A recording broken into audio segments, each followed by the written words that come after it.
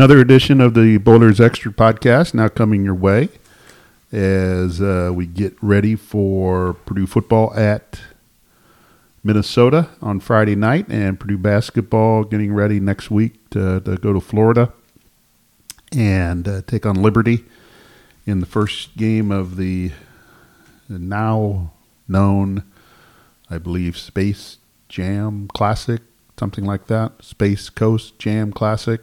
I don't have no idea. Used to be the Cancun Challenge. You got moved to Florida because of COVID.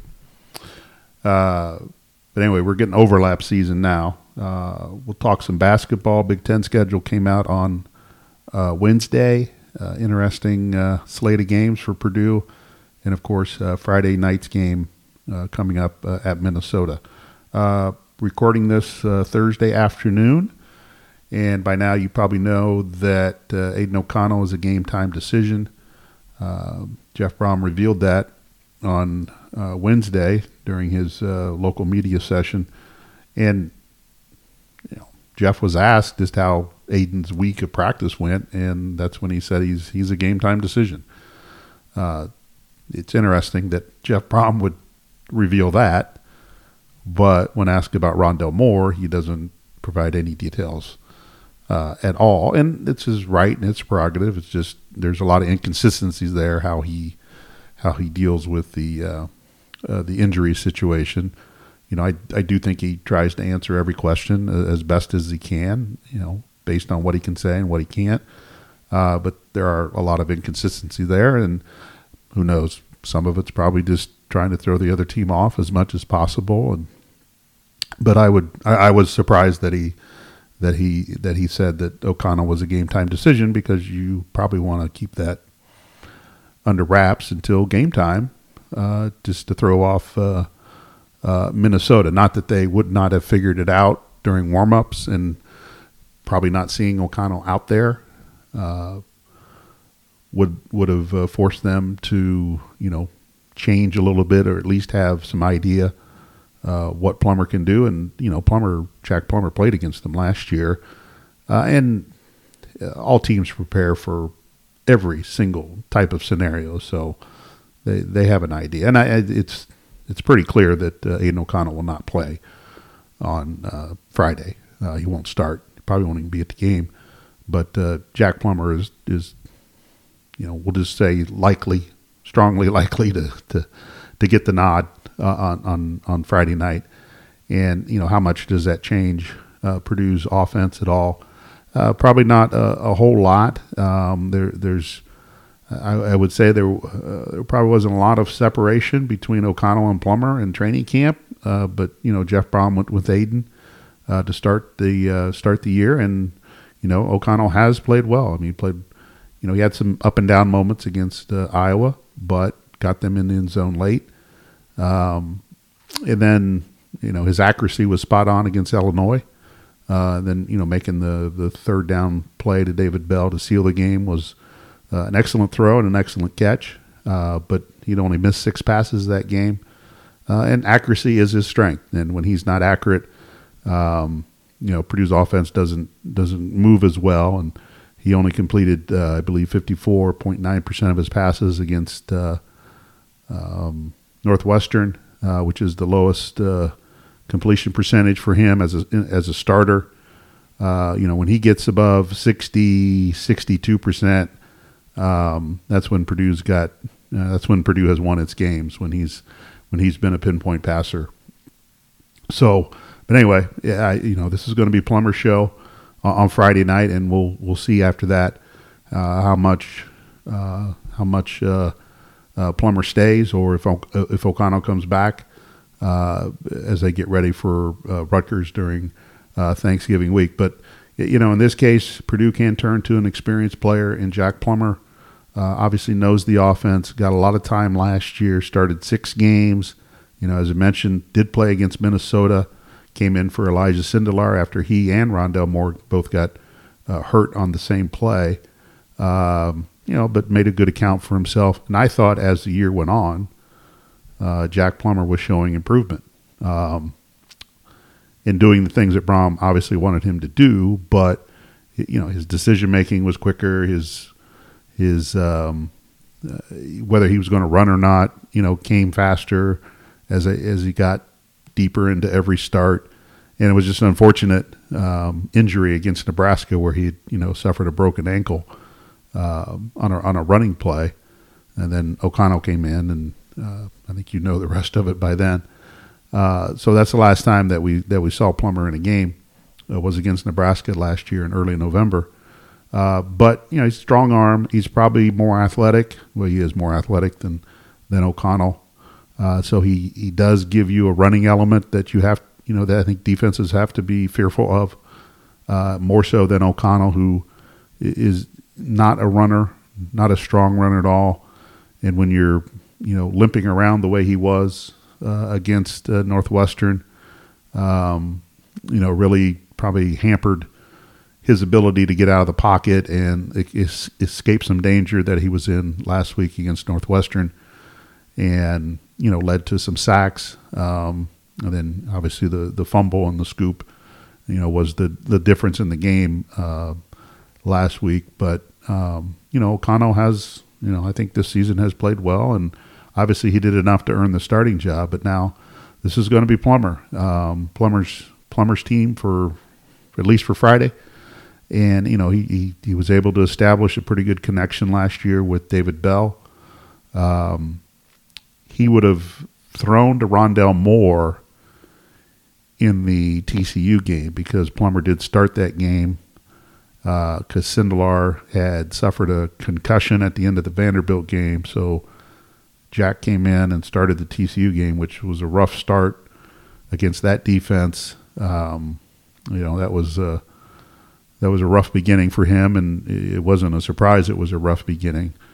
I'd like to know the record of Gary Patterson and his defense against first-time starting quarterbacks throughout his career. I'm sure that he's wreaked a lot of havoc on those guys. But again, I thought as Plummer moved on, now he did get sacked 10 times, or it was not all on him, and I have to probably rephrase that, but Penn State had 10 sacks against Purdue in a game that Plummer started. And Purdue just could not do anything offensively that game. Made some plays against Iowa, if I recall, and obviously had a really good game against Maryland, where Milton Wright had caught a long touchdown pass, and Jack I think had a pretty high percentage that day completion wise. So I thought he was improving as the year went on, and I thought he was doing a good job, and it looked like he was settling into the starting quarterback role, even though he wasn't getting much of a run game as support that he needed. And that's going to be the interesting thing on Friday is, no matter who plays quarterback, Purdue needs to generate some yards on the ground, and they need to do it against a defense that has not been very good against the run. And as I've been saying all week and writing all week, just because Iowa did it, just because Maryland did it, and just because Michigan did it, and when I say did it, just because they had great success on the ground against Minnesota doesn't mean Purdue automatically will have great success on the ground against Minnesota. Purdue's a different kind of team than those other three, but they need to have success on the ground. And what that equates to, we're going to have just to wait and see. Purdue hasn't rushed for over 200 yards, I think, in 22 straight games. And not that Purdue is considered Purdue's program is considered a dominant rushing program, but I think that tells you kind of where they've been in the rushing game. But they can't have 2 yards like they had against Northwestern. But they've got to be able to get Xander Horvath out in open space. They've got to be able to get him through the tackles. They've got to be able to pick up some yards on the ground. And you do that, that's going to open things up in the passing game and allow your offense to become more balanced. And but that's going to be really important. But Purdue should find success running the ball, whatever that level may be. It may not be at the level that Minnesota has been giving up, but it still needs to find a high level of production there. And then you let the passing game go from there with David Bell. And, I'm anticipating Rondell Moore playing, or at least getting out there and seeing that if he can play. which would be a big boost to the offense, big boost to the team. And then for one a few times, we'll say, because it did happen last year, you had David Bell and Rondell Moore on the field at the same time for only 96 plays last season. Then you're going to have Moore and Bell. How do defenses handle them? And how does Minnesota's defense handle it? And again, it's not a very good defense, at least based on what they've shown. So can Purdue and Jeff Brom take advantage of that with the weapons that they have? Spread the ball around a little bit more than what they did last week against Northwestern. O'Connell seemed to get fixated on David Bell, which is not a bad thing, but there are times you got to get off that and move it around a little bit. And he was hesitant. Didn't have as much time as he had in the first couple games. That probably led to some rush throws and trying to fit the ball into places where it wasn't going to work. But now, as I said, look for Plummer to get the playing time, and that would move Austin Burton up to number 2 quarterback for this game. And then after that, we'll just kind of see. But it's an important game for Purdue. I think they need to get back on track. A lot of things went wrong last week, in part because Northwestern was just better in a lot of different places, including the line of scrimmage. But you want your defense, Purdue's defense, to continue to play well, continue to rotate guys, continue to stay fresh in the third and fourth quarter, and keep putting that pressure up. They're able to get off the field a couple times and give the ball to the offense with a chance to tie the game. The offense just couldn't get it done, and in part to Northwestern's defense. But I think you got to like the way Purdue's defense has played for the most part. Yes, they gave up a long touchdown drive to start the game, gave up another long one. But this isn't a 3-and-out defense. This isn't a shutdown type of defense. They've been clear. They're the bend don't break type of defense, but they need to bend a little bit more than break. With some of these long scoring drives that have been that have come against them. But overall, it's hard to be completely unhappy with how the defense has played. Now they get a stern test Friday with Minnesota's running back, and then the receiver, and then the quarterback. You remember Tanner Morgan was 21 of 22 last year against Purdue. 6 of those passes went to Rashad Bateman for 177 yards, and they were just on quick slants, read option type of things. So Purdue should be in a better position, better equipped to handle that. And Minnesota just has not clicked offensively like they did last year. But it doesn't take much. I mean, they have some talent on that team. They have a lot of talent on that team. Their offensive line last year was huge. So when it does click, it's going to be tough to stop. But Purdue's got to make sure it doesn't click. You would think that if Purdue would get up a little bit early, get a touchdown or 2 lead, maybe that plays with the psyche of Minnesota a little bit, because they've been down in these games against really good teams, and maybe Purdue can build off that. The one thing you don't want to do if you're Purdue is give them some early scoring opportunities, allow them to gain some momentum and confidence, and then you're fighting uphill the rest of the game. But this is a big game. I think if Purdue can win this game, then I think that sets them up pretty well for the stretch run where they can at least stay in the Big Ten West conversation. They would need a lot of things to happen, but they would stay there. You would have an opportunity to finish second or third at that point if you can finish out strong.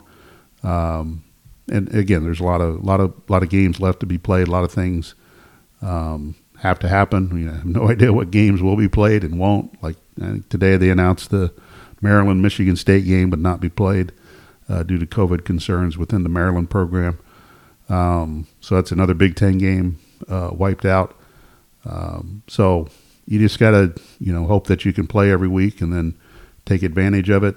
Purdue's schedule is favorable for them, assuming they can get all their bodies healthy, and that includes George Karlaftis, who I would anticipate playing as well. Probably see King Doerue a little bit more than what happened last week, which will be a positive in the running game. to give Horvath a little bit of a break. So it will be an interesting Friday night in Minneapolis. Not going to be bone chilling cold like it has been, but still, it's late November. It's Minneapolis at night. You're going to be at temperatures around freezing, probably a little bit lower, and Purdue's got to be able to adapt and adjust and fight through it. They have not. Last week there was some rain and things like that, but overall, as I think we've talked about and mentioned that Purdue has not been a good team in bad weather, and I don't think Friday night's going to have bad weather, but it's just going to be cold, and you've got to be able to fight through that. I mean, it's not, it's late November in Indiana. It's not going to get warmer as the season goes on. You've got Saturday after Thanksgiving, then you've got the first weekend of December, you've got the second weekend of December. It's going to get colder, and you're probably going to have either snow or rain at some point again that you have to deal with, but that's the 2020 season. Anyway, stay in touch with jconline.com before the game for any updates, and obviously throughout the game and then after the game for our complete coverage. Big Ten men's basketball schedule came out on Wednesday. 20-game season, which we all knew that was going to happen. But, with the unbalanced schedule, who you playing twice, who you playing once, when does it happen? I thought Purdue early on, Purdue received a punch to the gut in the early rounds here as far as, trying to get off to a good start. You get Ohio State to open the year, but that'll be at Mackey Arena, and then Purdue would go to Iowa, which Iowa is considered one of the front runners this year. And they also have a game on January 2nd at Illinois, which is the other front runner this year. You also got a game at Rutgers before you play Illinois. So 3 of their first 5 are on the road, and 2 of them are against the top 2 teams, at least by preseason predictions in the league. And Rutgers, I think, is a very extremely improved program. Rutgers beat Purdue last year at Mackey Arena, also beat them out there. So that it's a very, to me, very difficult opening couple weeks for the Boilermakers with a team that doesn't have any seniors, and you don't know exactly when you're going to get Eric Hunter Jr. back, and you are going to lean on the freshmen to do some things. I think it's going to be a very difficult schedule early to navigate for this team. But a lot of these guys also played last year. So there, at some point that experience does have to kick in. You've got one of the better low post players in the Big Ten with Travion Williams. They've got, the offense has to run through him. And, they're going to have to make better decisions out on the perimeter. A lot of their decision-making last year from the guards area was not very good, and I think that led to the poor offensive quality that they had. But, you still have to deal with those things. You're going to have some young guys out there trying to run the stuff. You don't have as many non-conference games. You don't have an exhibition game. You don't have a scrimmage where you can iron some of this stuff out. You just jump into the deep end at the very beginning and kind of see where it takes you. Yes, everybody has to deal with it, and that's part of it. But every team is different. But I think it's a really kind of a tough start for Purdue because this is not a championship team right now. Let's call it what it is. It's not Purdue is not considered a championship team in the Big Ten. Doesn't mean they can't move up and be in the conversation, but as of right now, they would not be labeled at that. You get through those first 5 games at 3-2 or 4-1, then you'd have a different conversation at that point. But and that's just going to be a difficult stretch. And then you squeeze in there after Ohio State and before Iowa, you've got the Crossroads Classic against Notre Dame. So Purdue will go Ohio State, Notre Dame, at Iowa, Maryland at home on Christmas Day, at Rutgers, and at Illinois. That's a tough stretch. That's a stretch that will prepare you for the NCAA tournament, and that should help this team. But they can also find themselves in a pretty big hole if they're not careful, because you just can't walk into Mackey Arena this year and win a game based on the crowd and everything like that, because you're not going to have any fans other than your parents and some family members. So you don't have that intimidating presence for the visiting team that you had, where you can just kind of say, well, Purdue's at home, they'll win the game because they usually win at home. You don't have that now. So it's going to be different for them. But, the one thing that you are fearful of that is they get in a hole early based on the schedule, and just kind of, find it difficult to climb out of, as you find yourself just climbing out of it as much as you can throughout the year. But, the schedule does lighten up a little bit after that, but it's the Big Ten. It doesn't really lighten up. They'll get a few more home games than they did at the beginning. Then they'll finish the year by playing 4 of their last 7 at home, including back-to-back games against Wisconsin in Indiana. But yeah, again, it's the Big Ten. We saw that last year. Purdue went to Nebraska and got beat.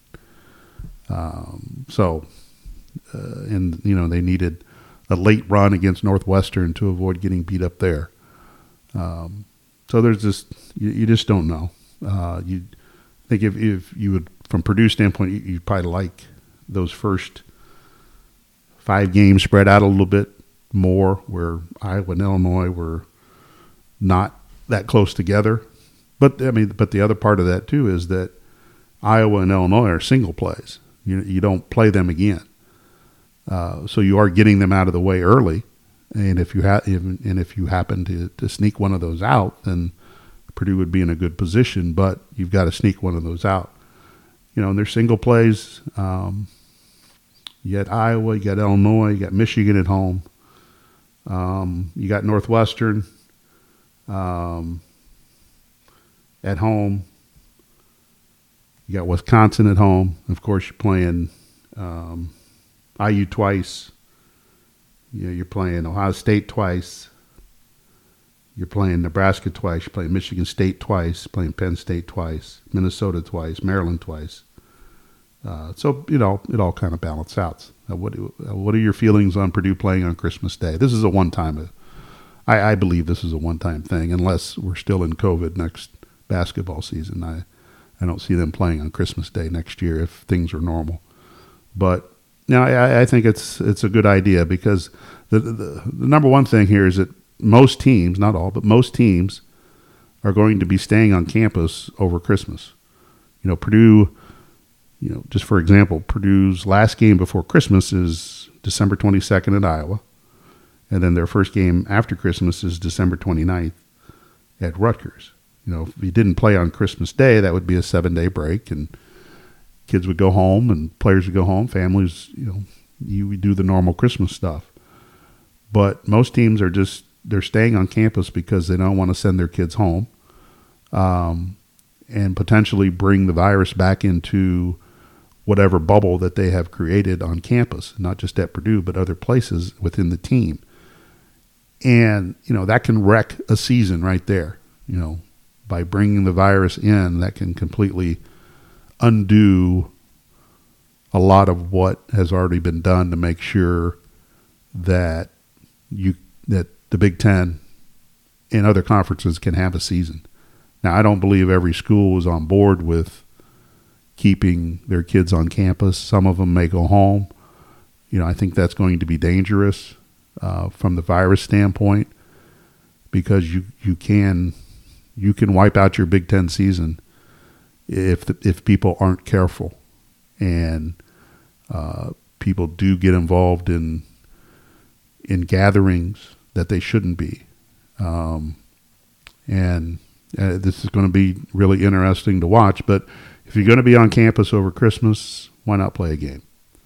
And I know some people have reacted to this about, well, what about their families? What about their parents? What about all that? Well, parents can come to the games. So you do have that part of, the family part, where players' parents will be at the game on Christmas Day, and they'll be able to interact and spend time with them during that day, depending what time the game is and all that. But otherwise, these players would be sitting in their apartments, by themselves, not doing anything other than looking at their phones or looking at their, iPads or whatever. And, I think they've all done that. At some point or another, they've had to quarantine either because of the virus or because of contact tracing, and they've all been isolated at home. They don't want to do that. At least you get a game, you get a chance to get out and do something. Sure, you can practice, but you can only practice so much. So, I like the idea just for this 1 year because I think it adds a little variety to it. And, the other thing, people are going to be home on Christmas, based on, everything we've seen and all the guidelines that are out there. People are encouraged to stay home and have small gatherings and go from there. And this will give people another avenue to watch something other than the NBA. If you're not an NBA head, then you can watch some Big Ten college basketball. I just wish they would have done a full slate of games on Christmas Day, all 7. Just do 7 games. You could have gone from noon to 11 p.m. with Big Ten basketball, start to finish. I think that would have been a nice deal. But 4 games is probably enough when you look at it. And they've got some the day after Christmas as well, and I believe they're playing some games on the 23rd. So, but just the fact that the players and the coaches are going to be there on campus just leads to this. And I don't, again, this is going to be, I believe this will be a one-time thing. And the other thing that's going to be different about this year, and it's already out there, is that, one of Purdue's non-conference games against Oakland on December 1st is going to start at 3 o'clock in the afternoon. That's a Tuesday afternoon, and it's going to be on TV. So, the difference is, do you want that game at 7 o'clock at night, no fans, and it's streamed somewhere, either on ESPN Plus or BTN, or do you want to play it at 3 o'clock in the afternoon and it can be on TV? I think getting on TV right now is probably the smarter thing to do because the Big Ten needs to get as many games on TV as possible to, try to keep the revenue flowing in. So I think you might see more of that throughout the league. Like, there's no need to wait around till 7 or 9 o'clock at night to play a game when you can play it earlier in the day when you don't have fans, you don't have those things, the logistics of those things to deal with. But that's just one example, and we'll see if there's other Big Ten teams that do that. But I think that's a positive. And again, I think the Big Ten and their TV partners and all the schools are trying to do what they can to get a few more dollars in. And I know people kind of snub their nose at the revenue part of it, but as you've seen, it's a very, very important part of college athletics. Purdue, like a lot of other schools, have had to institute furloughs and pay cuts and things like that, all because you're just not playing enough games. And we all know where the revenue comes from. And if you could do some things throughout the course of a basketball season to get more games on TV, even though they may not be at the traditional times, I think you got to do it. And, I think most people in the Big Ten are in agreement to that. And, I think you might see more of that this year. A lot of your bigger games are going to be in prime time at 7 or 9 o'clock at night because that's the way TV wants it. So it'd be very rare. You're going to have a few games that might be in the afternoon during the week or things like that. It's not going to be an across the board every game type of thing. But those are just, some challenges that have to happen during the course of this year. Alrighty, well, we appreciate you stopping by. Questions, comments, concerns, reach out, email, Twitter, however else you want to do it. Call my landline if you can find it. And then we'll be back after Friday night's game to recap Purdue football at Minnesota. And then next week we'll get into a little bit more basketball as the Boilermakers will be in Florida to open up the season down there with 2 games. Liberty on Wednesday night and then either Clemson or Mississippi State on Thanksgiving night. All right. We appreciate you stopping by. Have a good day, and check back after Friday night's game between Purdue and Minnesota for a recap of what went on up in Minneapolis.